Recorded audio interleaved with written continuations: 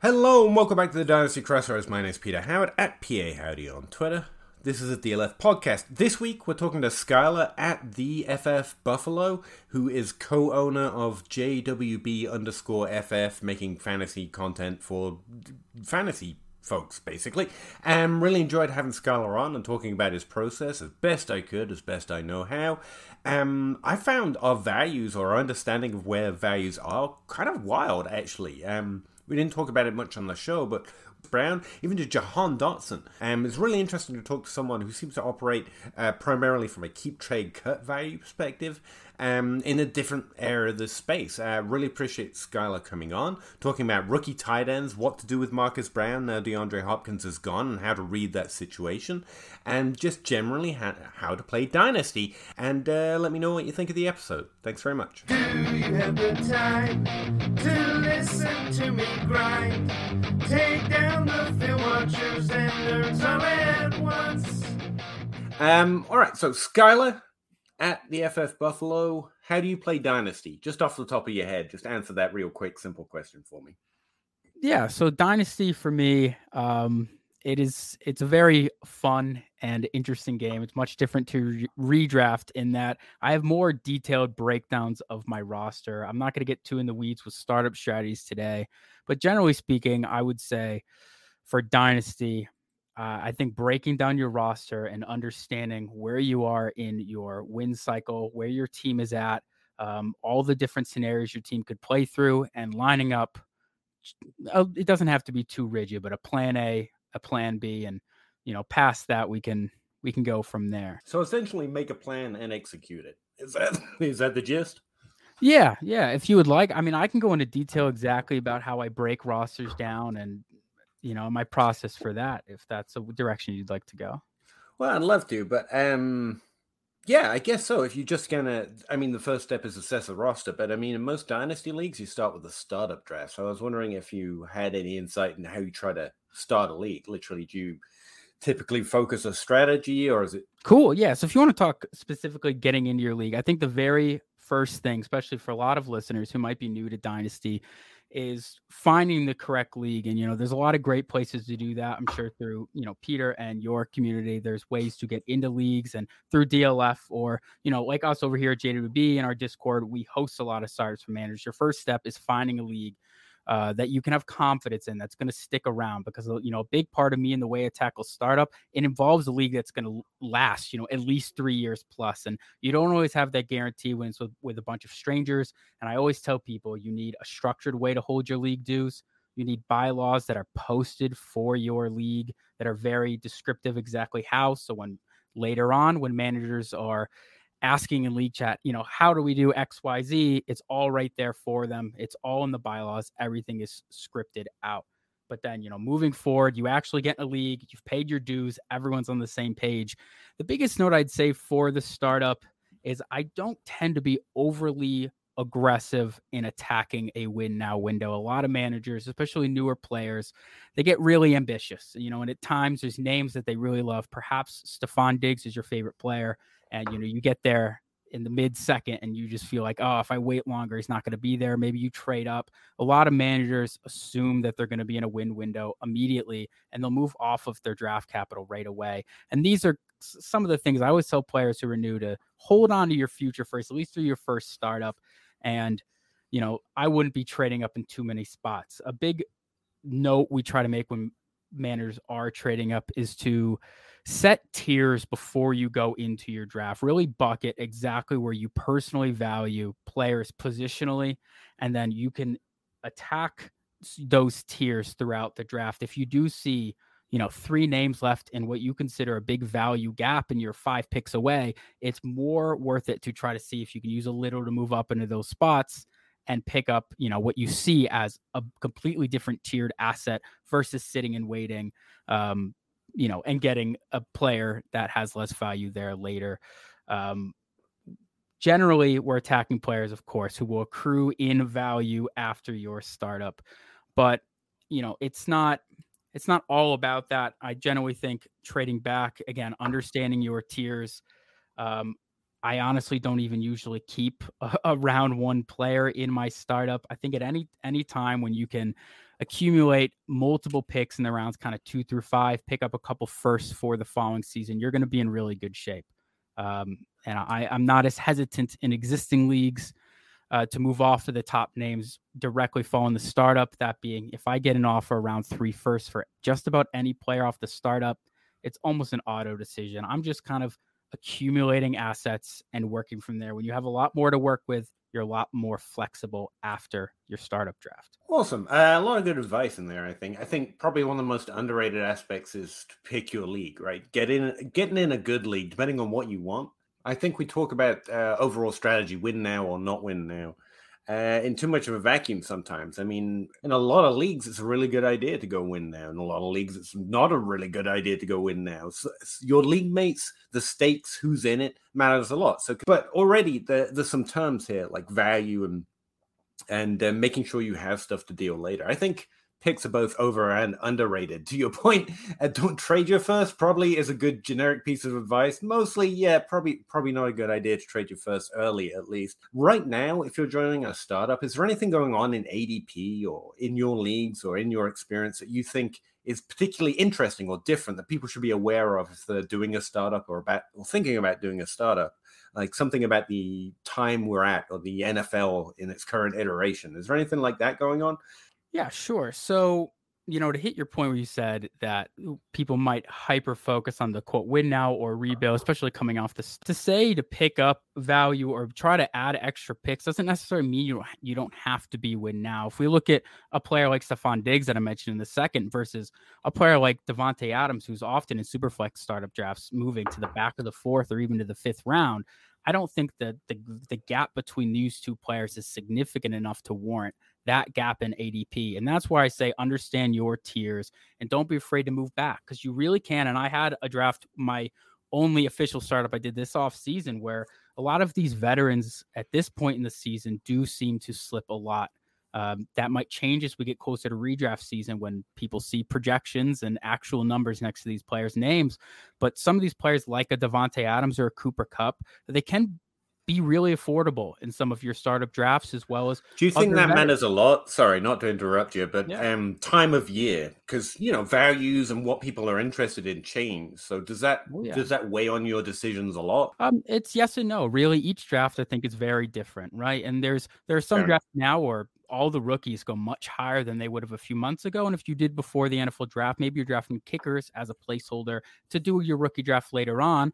In those drafts, sometimes early in the off season, those draft picks, they really do slide a lot more. And you're going to immediately get the value accrual because after the NFL draft, managers are going to be really excited about some of these players and you might have picked up those picks beforehand. So I think it really comes down, yes, what time of the year it is, but also just draft to draft because not every league is the same. I think it's really important to learn your league mates. When I have a startup draft, I'll be in the DMs of every manager. This is for when you don't know them. Maybe they're not your best friends. It's different if you know your best friends, but if you're playing with people you met on the internet, which I think is probably the majority of people who are here listening, learn your league mates. I mean, the DMs and just general thoughts like, hey, what do you think about moving back in drafts? What do you think about moving up? And you just are checking boxes. You might send some offers that might not even be the greatest, but you get to learn how they react to these offers you give. Are they dismissive? Do they tell you to screw off? Do they send you a counter? Is there a dialogue or is it straight reject? All these notes are really important.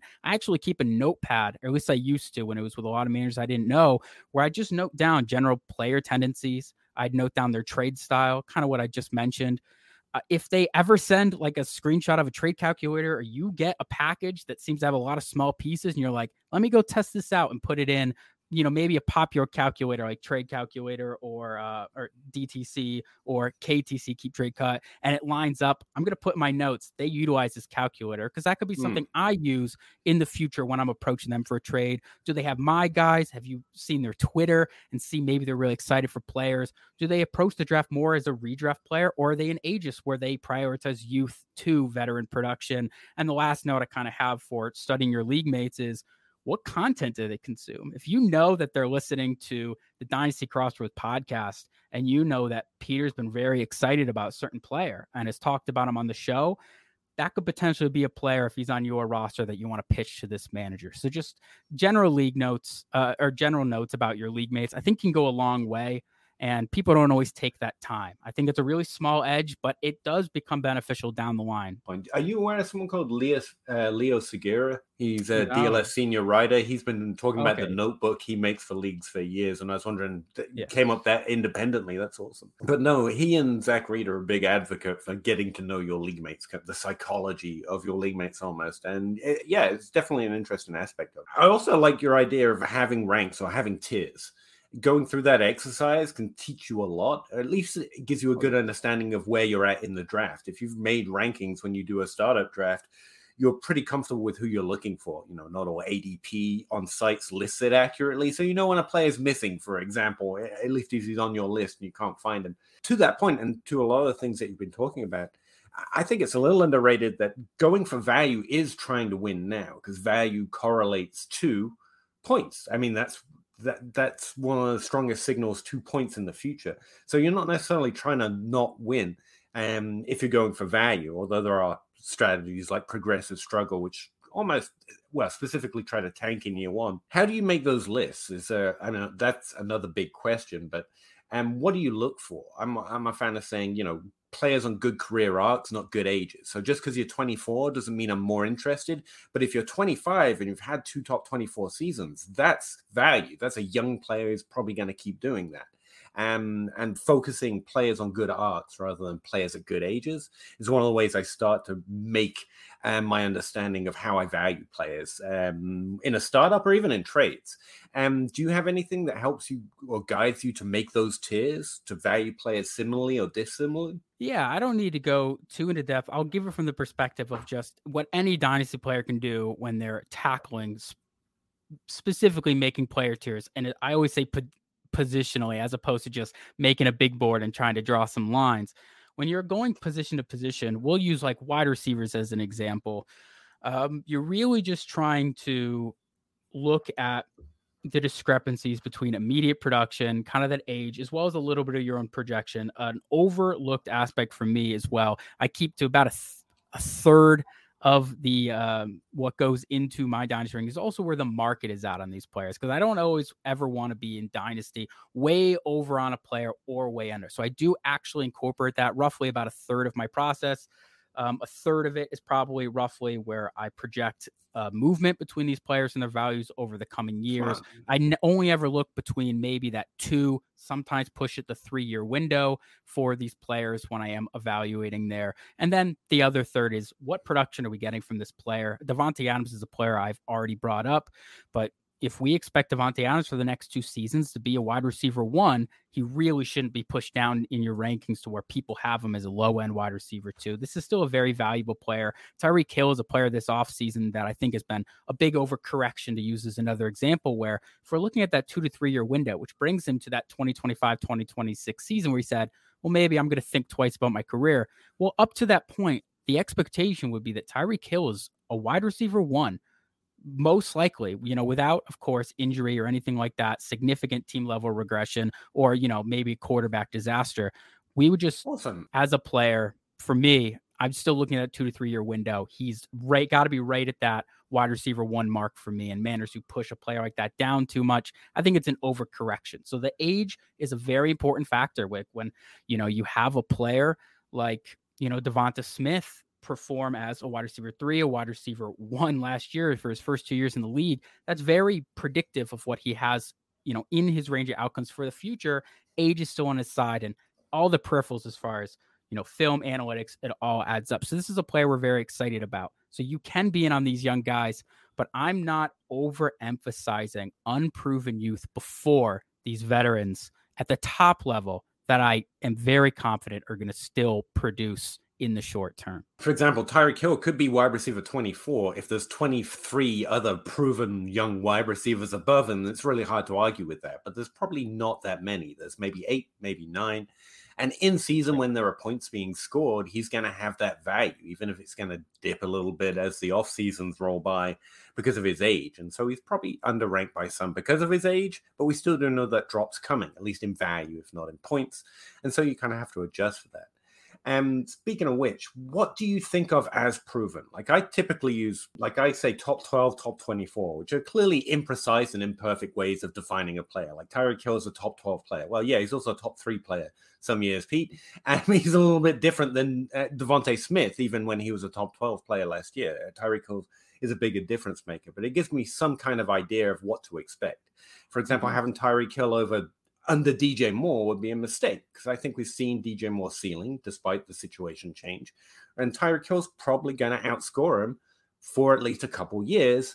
And so Tyreek Hill over DJ Moore and those like him. And is there something that you use to, like, what is proven, what is not proven? Like last year, we had great rookies. We had Chris Olave and Garrett Wilson finishing in the top 24, Christian Watson finishing in the top 36, but with high touchdown potential. Is there some way you try to navigate what's proven, what's not versus something else? Yeah, so I think it differs at the top end versus, a little bit lower. I think Christian Watson as a player still has a little bit more to prove. But when we look at Garrett Wilson, Chris Olave, and Drake London and compare what they showed us in the rookie seasons between all the peripherals and, points per game and, team target shares. And these three were exceptional. These examples There's so many stats.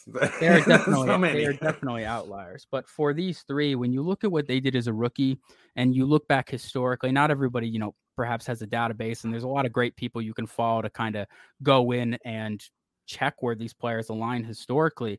But wide receivers who finish and perform the way that like a Chris Olave or Garrett Wilson did in the rookie season tend to have very optimal career outlooks especially within their first 3 seasons. And for these young players, the first 2 to 3 seasons are really predictive of their long-term stability. There's other wide receivers, sure, who will have pop-up seasons, but if you break out, let's say year 3, maybe year 4, potentially even year 2, I don't put as much confidence into that proven production as I do for a player who comes in and the first 2 years are, let's say, top 24, the mark you like to use there. I have a lot more confidence when we see that from a player. Even everything we've seen since has shown his production's proven. This is a player who we should expect come in year over year and be, an important key producer for your fantasy team. What is when we see that from them? Like I said, Garrett Wilson, Chris Olave, very different seasons, both positive, I think, and we can point to their yards total or their rank or whatever. Is there anything particular you search for? Because, not everyone does what Jalen Waddle and Jamar Chase or even Christian Watson did in their rookie season, and then they go on to do well. Devontae Adams notoriously took some years, and Chris Godwin had a terrible first rookie season. So is there something you keep an eye on? Not particularly, it doesn't have to be a stat. Again, not everyone's an idiot like me. Well, to start with Devontae Adams, first off, he was a day 2 wide receiver, early day 2, of course, but he also was an outlier. The way he broke out, it's whenever you see Devontae Adams as a comparable in a young player's range of outcomes, it's not a good thing. That's not a compliment. It's a rare one. Yeah. He's the best case scenario within their range of outcomes. But, for these other players, just the expectation with them coming into the league, I think, weighs into it too. There's a big difference. When you brought up Chris Godwin failing his first season, he was also a little further in his draft as a day 2 wide receiver. So we have different expectations. So I'm not going to compare those 2 players to someone like a Garrett Wilson or a Drake London. I mean, Drake London was the 8th overall pick in the NFL. Jalen Waddle was the 6th overall pick in the NFL draft. Jamar Chase, number 4. I mean, these capital's really solid, reliable. It is, but more so to your point, Sky Moore at the top. Draft capital, poor season, right? There's a big difference, I think, at the top, right? These wide receivers who go, especially in the early, the first half of the first round, the hit rates are much more impressive. Of course, you're going to have a Corey Davis sprinkled in there.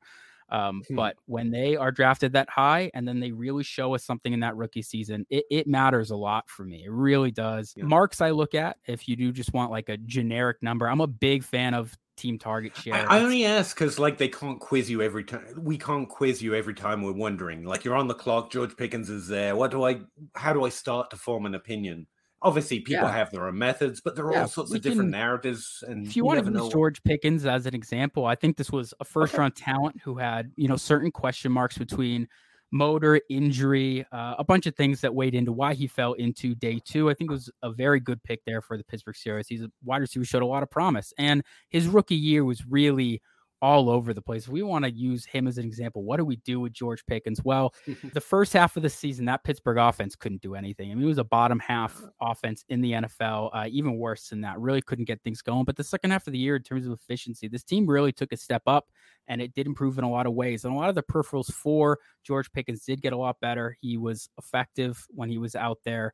The problems I had with him, particularly, again, that team target share is really important to me because I think it's very indicative, especially early on, of how these wide receivers fare against NFL talent, how they can separate an elite level. I think volume is really predictive of long-term success. Of course, there's outliers with touchdown upside, ADOT, yards per target, a couple of these different things. But generally speaking, wide receivers who get somewhere between 24% or higher team target share tend to finish as a top 24 wide receiver much more often than not. So it's a really important mark for me. When you see a player like Drake London come in and grab 29% as a rookie, it's impressive. I know, again, he wasn't competing with a whole lot of guys, and he was closer to 25% when Kyle Pitts was there, and he really elevated when he went out. But that's still incredibly impressive. I think that's really indicative of what he can do moving forward, where George Pickens kind of was closer to like 16% team target share, and he didn't even break into the 20% as far as involvement after Chase Claypool left the team, which you would have thought was a very good opportunity for him. I still think George Pickens has a lot of traits that you can't just work on. He just is a very physically gifted player. And I think in his range of outcomes, he could still level up and be a very good player. But for right now, he's not completely polished in his route tree. He's not an elite target earner. He was a little inconsistent at times. And I think he could have some wide receiver 2 or 3 seasons in his career. But right now, I wouldn't expect him to be a true difference maker, which pushes him down a couple tiers from where I have other young players at this point in time. No, again, you're putting context and draft capital together and just trying to get a feel for how it went in that situation. I think that's a really good way of saying it. As a default, I always point out, like, ADP it's a group trying to work through that process. And even if, to your point, not everyone has a database, although, they can have mine. And even the ones behind the paywall, like $1, I feel like that's pretty good. But not everyone enjoys that. Not everyone wants to look at data. So just looking at DLF ADP or even Fantasy Pros, I've just noticed they've recently put out like a free section on their website with their free account. And you can see like ADP from various different sources. And that's a whole bunch of people trying to pass through it. And when you look back at the history, Devontae Adams looks a lot like a lot of busts in his first year. And so does Chris Godwin. But their ADPs didn't slip nearly enough because everyone's running this process that you and I are talking about taking into account the draft capital and the context. And so, again, it's not perfect, but as a quick reference for where everyone else is, I think that's a solid guide. That's wide receivers, and honestly, because I'm a little bit of a nerd, I spend way too long talking about wide receivers. Right now, running backs are pretty much the big issue. Actually, I think tight end is pretty much the story of right now between Kyle Pitts and this tight end class being really hot. Are you into rookies? Do you want to talk about those a little bit, or just tight end position in general? We spent 4 months working on rookies over to be up to the draft. So if you want to talk rookies, we can talk rookies. Where you at? What does this rookie class look like? What do you expect from a rookie in 2023? I mean, rookie tight ends, do they do a lot? Yeah, if we want to talk to rookie tight ends, I mean, it's very cliche and generic to just say our expectations are tempered early on in these players' careers, but it's completely true. Right. I think it's cliche and everyone's saying it because there is some merit to it. Of course, it's a lot tougher to predict exactly how these tight ends are going to break out. If you go back and look at, the mid 2010s and try to look at every class, what was the best tight end to come out of the class for fantasy, you're going to be very surprised to see where a lot of these guys were drafted, how a lot of these guys didn't even play tight end coming out. So it isn't always as predictive, but we do like these athletic tight ends, and this class is full of them. I think there's a long way to go for this tight end class to get better at football and to really prove that they can be involved in the passing game, at a level that has fantasy relevance. So there's a little bit of way to go. And I always just caution managers to not overemphasize or reach for any of these players in their draft. A player like, again, in our rankings, we might have in Superflex rankings, Dalton Kincaid right at the 110. Which I don't have a problem with if you're forced to take the picks. But when you look at the players you can trade the 110 for and how I value those types of assets versus, again, a rookie tight end where the opportunity is great, the situation's great, the way he plays and the way he could fit into that offense, great. I'm not taking that away from Dalton Kincaid. We like the player. But when we just look at exactly what he is versus where he goes in the draft, that 110 could be moved for, again, a player you mentioned like a Chris Godwin, Marquise Brown, to a lesser extent, a Deontay Johnson, a Jahan Dotson. Even if you like George Pickens, these players can all be acquired for that 110. And right now, while managers are shooting Dalton Kincaid up to potentially tight end 5-6 in their rankings, I think that's a really good value point. And so, that's kind of where I'm leaning here. If you can get Sam Laporta at the 212 versus right. using the 110 and Dalton Kincaid, or you're getting Michael Mayer, who might be the safest tight end we've seen in years, and he's in a really good situation there in Vegas to soak up targets. He might not be as exciting, but when you're getting him at the 205, again, it's there are different bets I like to get, and that's when you're playing the ADP game. It's not against a player like Dalton Kincaid, but that's just my general notes on like rookie tight ends and how I'm playing it out. Yeah, Mayer's like the tight end snooze button in terms of profile. He did all the things. He did all the things that he should have done, which is great. And it doesn't mean he's going to be boring to watch or anything. It's just it's hard to get hyped about. Yeah, that's good. He is boring to watch. If you go back, and a lot of people's film these days is they look up YouTube highlights, and if you click on YouTube highlights for Michael Mayer, you're going to be very underwhelmed. And that's what a lot of people get excited for. Where Dalton Kincaid, this is a player who's popping off the page. He's making big plays like a wide receiver. He's celebrating like a wide receiver. And, there is something to that. When we look at these tight ends, we want guys who can make big plays. So when they're in situations that aren't ideal, they can give you good fantasy performances without significant volume. And then if there was an ideal situation, that volume could really blow them up to league winner status. And Dalton Kincaid, as much as any prospect, has the ability to make that 30-plus yard play. Last year, there were only 2 tight ends who made multiple 30-plus yard plays. They were George Kittle and Chigakonkwo. So, and that's why a player George Kittle has had value throughout his career. It's just that big play ability, which comes through athleticism, yak, and of course, his utilization. I was going to say, to your point about the best tight ends not being first drafted, like the hit rates at tight end are always better than at wide receiver and almost as good as a running back. Like first round tight ends in the NFL draft hit really often for top 12 seasons, but top 12 seasons don't matter a lot to fantasy. And some of those, Eric Ebron, Evan Ingram, who took a few years to become relevant again after his rookie year. And yet when you look at Kelsey, even Darren Waller and Rob Gronkowski, Jimmy Graham, none of them were drafted in the first round. And they all looked a little weird. There's a little weirdness to the best tight ends because it's such a small group that actually matter.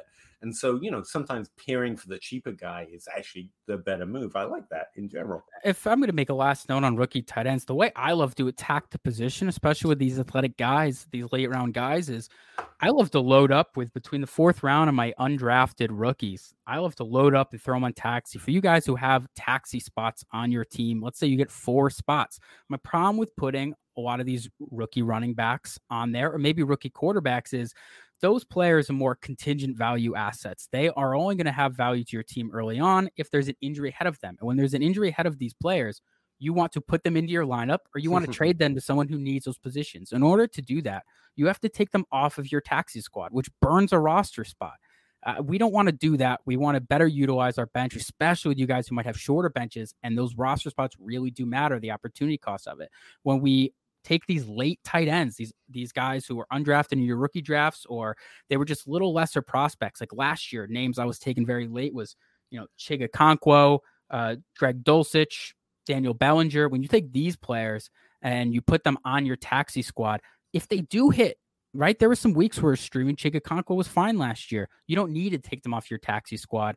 These tight ends, I assume you have a couple more in your roster that can be rotated as far as streaming options. And you can just leave those players through their entire rookie season on your taxi, and you get to save those roster spots. So that's how I love to tackle the tight end position, because you go from nobody, a couple late stabs, and every couple of years, if you have one that hits, you can either then take that player, like a Chigakonkwo right now, if somebody's willing to pay up, you can take it and trade it for an asset that I think is more stable, or you can just roll the dice and see. As I said, he's got that big play ability. He's in an offense where if he steps up, he could really capture a good team target share. It looks like on paper right now, he's the second option. And you can just roll the dice and see what you have there. And potentially that's how you end up with a Darren Waller, right? When his situation really broke out, his cost of entry was next to nothing.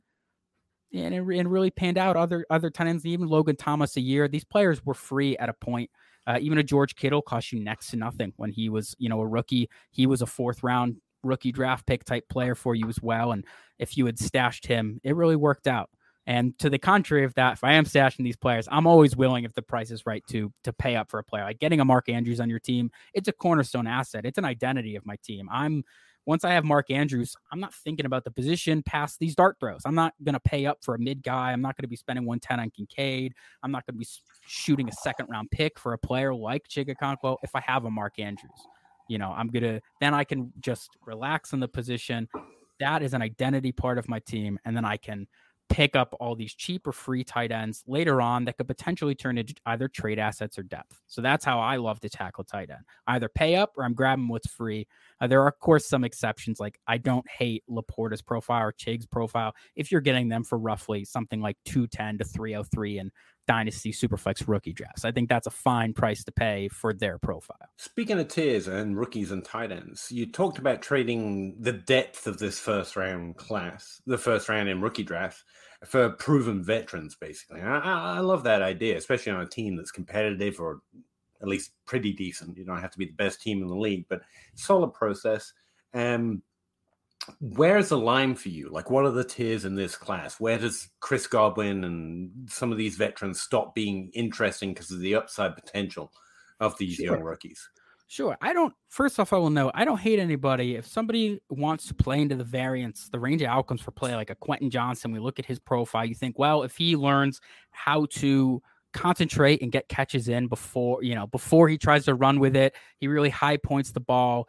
He polishes more routes. If you want to take the route on a play like that, who could be, end of your bench guy in 2 years, or he could be a staple wide receiver, I don't have a problem with that. And fantasy is meant to be fun. So before I'm always saying trade these picks, I do just want to say that out there. But to answer your question about these tiers in Superflex, which is primarily what I play for Dynasty, I do draw that line this year for players that I value significantly higher than the rest, right at that 106 mark. So you have your three quarterbacks, obviously Bijan 1, then Gibbs later on, and Jackson Smith and Jigba later on. And this next group of wide receivers, I do really like Jordan Addison. I haven't pushed a little higher than the rest, but Quentin Johnson, Zay Flowers, the important part of tiers, when you go through and you actually rank what these wide receivers offer you, they fall right in line with that whole group of wide receivers I mentioned earlier, behind for me, the Jahan Dotsons, even a Christian Watson that you have brought up, or Chris Godwin's, Marquise Browns. If you look at Zay Flowers as a player, if he ended up performing at a level like Deontay Johnson, where he just eats up targets, he has 25%. Deontay Johnson's had over 24% team target share since basically halfway through 2019, which obviously gives some bit of a floor. Last year, if people want to overemphasize it, if a team's going to have 12 touchdowns and 14 interceptions from their quarterbacks, you're never going to produce great for fantasy. The whole offense studded based on just where that offense was last year, and that's an outlier. But if we look at a player like Zay Flowers, you'd be happy if he turned into the type of player Deontay Johnson is. But everyone loves this new shiny toy for Quentin Johnson or Zay Flowers. Deontay Johnson's seen a way behind. In a lot of your drafts, I think you can move that 108, 109 pick, go pick up Deontay Johnson and a second. And those are the moves I love. When I say we're trading off these for proven veterans, it doesn't have to be a like-for-like switch. I do prefer Chris Godwin. That works here as well. And Chris Godwin and Hollywood Brown have been two players that JW's just been pounding the drum for since January. But for these types of players, I think it's very safe to pick up a Hollywood Brown or Deontay Johnson. And you get that second on top of it, which is a very useful piece for me. It's become popular to fade running backs in Dynasty Fantasy Football recently. But I will say in season, there is not a cheaper position to fill in your lineup than your RB2 spot. And that second round pick, it can be used to fill different gaps, and potentially that RB2 gap, potentially help to tier up to something, or potentially you can sit on it and it's extra fuel for the next following off season. If all things worked out for you, you just picked up an extra pick. So it's a really good process move for me when you look at your tiers and you place these rookies realistically to a medium outcome within your tiers. And then you move off of them for players you have right next to them, and you get to pick up a second on top. I think it's great. Players get really, really bored of these age 26 to 28 wide receivers. And that's where that Hollywood, Deontay, Chris Godwin, they're all in that age bracket. They still have 2 to 3 years where we can expect them to be potentially not key producers, but they're at minimum support assets. They're great depth. They're great flex players. They're good wide receiver threes, and they could always be better than that. I truthfully do believe. So that's a way I like to approach these rookie picks. You don't have to make the selection. we've always liked Marcus Brown around here. First, he was an anti-BMI take, much like Devontae Smith, and then he's just been perpetually undervalued, like Tyler Lockett, kind of a bracket. But before I go, I was going to get you out of here, and then right now, everyone's talking Marcus Brown up because DeAndre Hopkins got dropped, traded, cut, one of the others. And I can't help thinking that's a worse situation, especially on a team where the star quarterback might not be playing for most of the year. I think it's a bad, even though I'm a big fan of Marcus Brown and his consistent value. If he's rising in value, I think that's a negative thing in that suddenly it becomes more of a sell. Like, how are you reading that situation right now with the loss of DeAndre Hopkins and the questions around Kyler Murray? Marcus Brown is still a great buy at his price because of who he is, but I don't know I have the highest expectations for him in 2023 right now. Where are you at in that situation? How you go about getting that? Yeah, I will say the first note I'll have with Marquise Howard-Brown, he should not be trending today. You should not be saying he's a buy now. You shouldn't be saying, well, look at this situation now. Really, the writing was on the wall for the DeAndre Hopkins situation. This was been a talking point with him there for 3 to 4 months. If you believed Marquise Howard-Brown would have had a value bump or was a very valuable asset if DeAndre Hopkins were to leave town, you should have been buying the entire off season. That's the first note I'll make. But then to your point for 2023, I think I would expect him to be potentially a little slower, but this is still a player who I expect now to get 24, 25% plus of the team target share. And that could still offer a wide receiver 3 or 4, I think at worst floor, even if that team isn't scoring touchdowns, just based on volume. So I'm not as scared off in the short term. It may not be a great outlook, but I think it's short-sighted to just devalue the player, a full round or two in ADP simply because of what we expect to be, an 8 to 10 week outlook for him. Long term, he's 26 years old. This is still a player that I think is going to be fantastic. The first half of the seasons with Lamar and Schuyler, respectively, before each of them got injured, he was performing at a wide receiver 1 level. I don't quite put him up at that mark, but it just shows you this is a player who's capable of performing at that level, and you're buying in at wide receiver 3 prices. I mean, there's a lot of ways to abuse keep, trade, cut, and we don't use it as gospel, but a lot of new players use it as a general base. He's like wide receiver 35 there still. I mean, him as a fringe wide receiver 3, I'm still all over that. That's like round 7 of Superflex startup drafts. I love that price. I'll be auto-selecting him in the 7th round probably every time. Yeah, he was cheap because he was cheap. If he rises in value, you might get to at value, to be fair. But I still think it's interesting the way people think a situation getting worse is positive for a player. And I'm like, I don't know. It's never. I prefer focusing talent, but at the same time, like DeAndre Hopkins leaving makes the team worse, and I think that's worse. Prior, I don't think a lot has changed. Like if we want to use a player who also had some injuries, we look at a player like Jahan Dotson when he was coming in first off as a first round pick, and I loved the draft capital. People were overreacting at the landing spot. We love the talent here, JB. We had him as our 107 last year, right after Chris Olave, and that looks great in hindsight. We had him right inside our top 30 wide receivers right off the bat from the second we inserted the rookies last year, and right now he's a very popular name. People are pushing him into the top 20 wide receivers, and for Jahan Dotson, for us, nothing has changed between this year and last year. We still think very similar as him as a player, what he has to offer, and we still have him ranked in the mid-20s as far as wide receivers. We really haven't pushed him up significantly. He performed kind of at our expectation. It wasn't exceptional, but there was a lot to hang your hat on. Of course, there were the injury concerns. With a player, Jahan Dotson, I'm just using him as an example where he shouldn't have this meteoric rise in ADP when there really has been nothing to justify it. And if you are going to use a player like Howard-Brown after a move like this, where the situation on the team level potentially got worse, and now you're elevating him, I think you're just a little too reactive. We should have been evaluating the situation just like a Jahan earlier and really react. Have things changed more than what we originally had thought? And if they haven't, your rankings of these players really should not move. And that actually segues probably pretty nicely. A question I try and get a lot of people out on. What's one player or one move you're trying to make in Dynasty in general heading into 2023? Now, we've had people name entire positions or entire strategies, or even whether it's a good building or competing year. And a lot of people just have favorite players. Like, I don't want to leave a draft without Jahan Dotson. I want to make a trade offer on Jahan Dotson in every league. Is there something like that you would, if you have one league, you would be trying to make that move, essentially? Yeah, we'll stick on wide receivers. The first thing for me, I don't ever try to hyper focus on I have to buy X player. I think you're locking yourself into a poor process. For me, 2 notes I'll say. If you set your tiers and you have a group of wide receivers, and I think it's very open from like wide receiver 19 potential all the way back to like wide receiver 29 or 30. There's not much separation there for me. And if someone in your league says, I have to leave this draft with Jahan Dotson, I have to leave this draft with DJ Moore, or I have to go buy these players. Well, if you have DJ Moore on your team and they have a Hollywood Brown and they're willing to, again, give you a second round pick or maybe even swap a first and a second to make that to what to me is a parallel, those are winning moves. That's where I feel like you're staying within the same asset tier, but you're just picking up extra capital, which is something you can use in the future to help you explore whatever you need for your team. And the other thing within wide receivers, there's a lot of variance year to year at that fringe wide receiver 1 mark. And for any of these tier 2B guys to like tier 3A, this is kind of like weird middle ground here. If the perception is seen more significant than it probably is, let's say a Chris Olave to like a Drake London, if managers in your league see the difference between these 2 players as significant, it's always worth exploring to go down. If somebody's going to give you a first round pick to move off that wide receiver, I'm doing it in a heartbeat.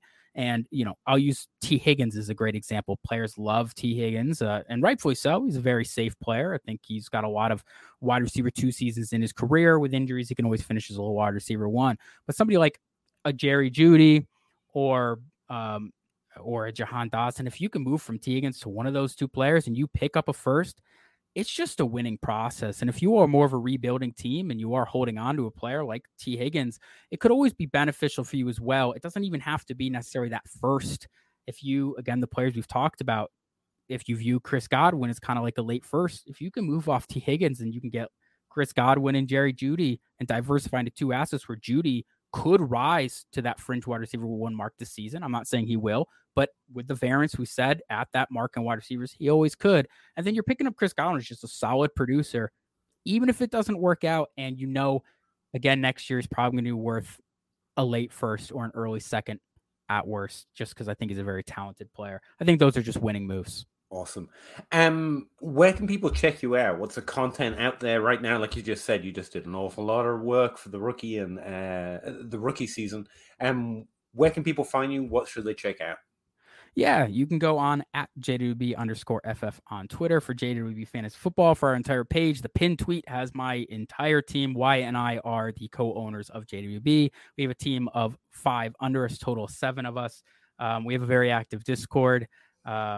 And it's a really good time. So yeah, we just come over, chat with us, hang out. We had a daily mock draft for like the 4 months leading up to the draft. So we're in a little bit of a break, like take a breather, and we're getting focused to tackle redraft season and really turn the gears and go crazy. You can check our YouTube out, JWB Fantasy Football.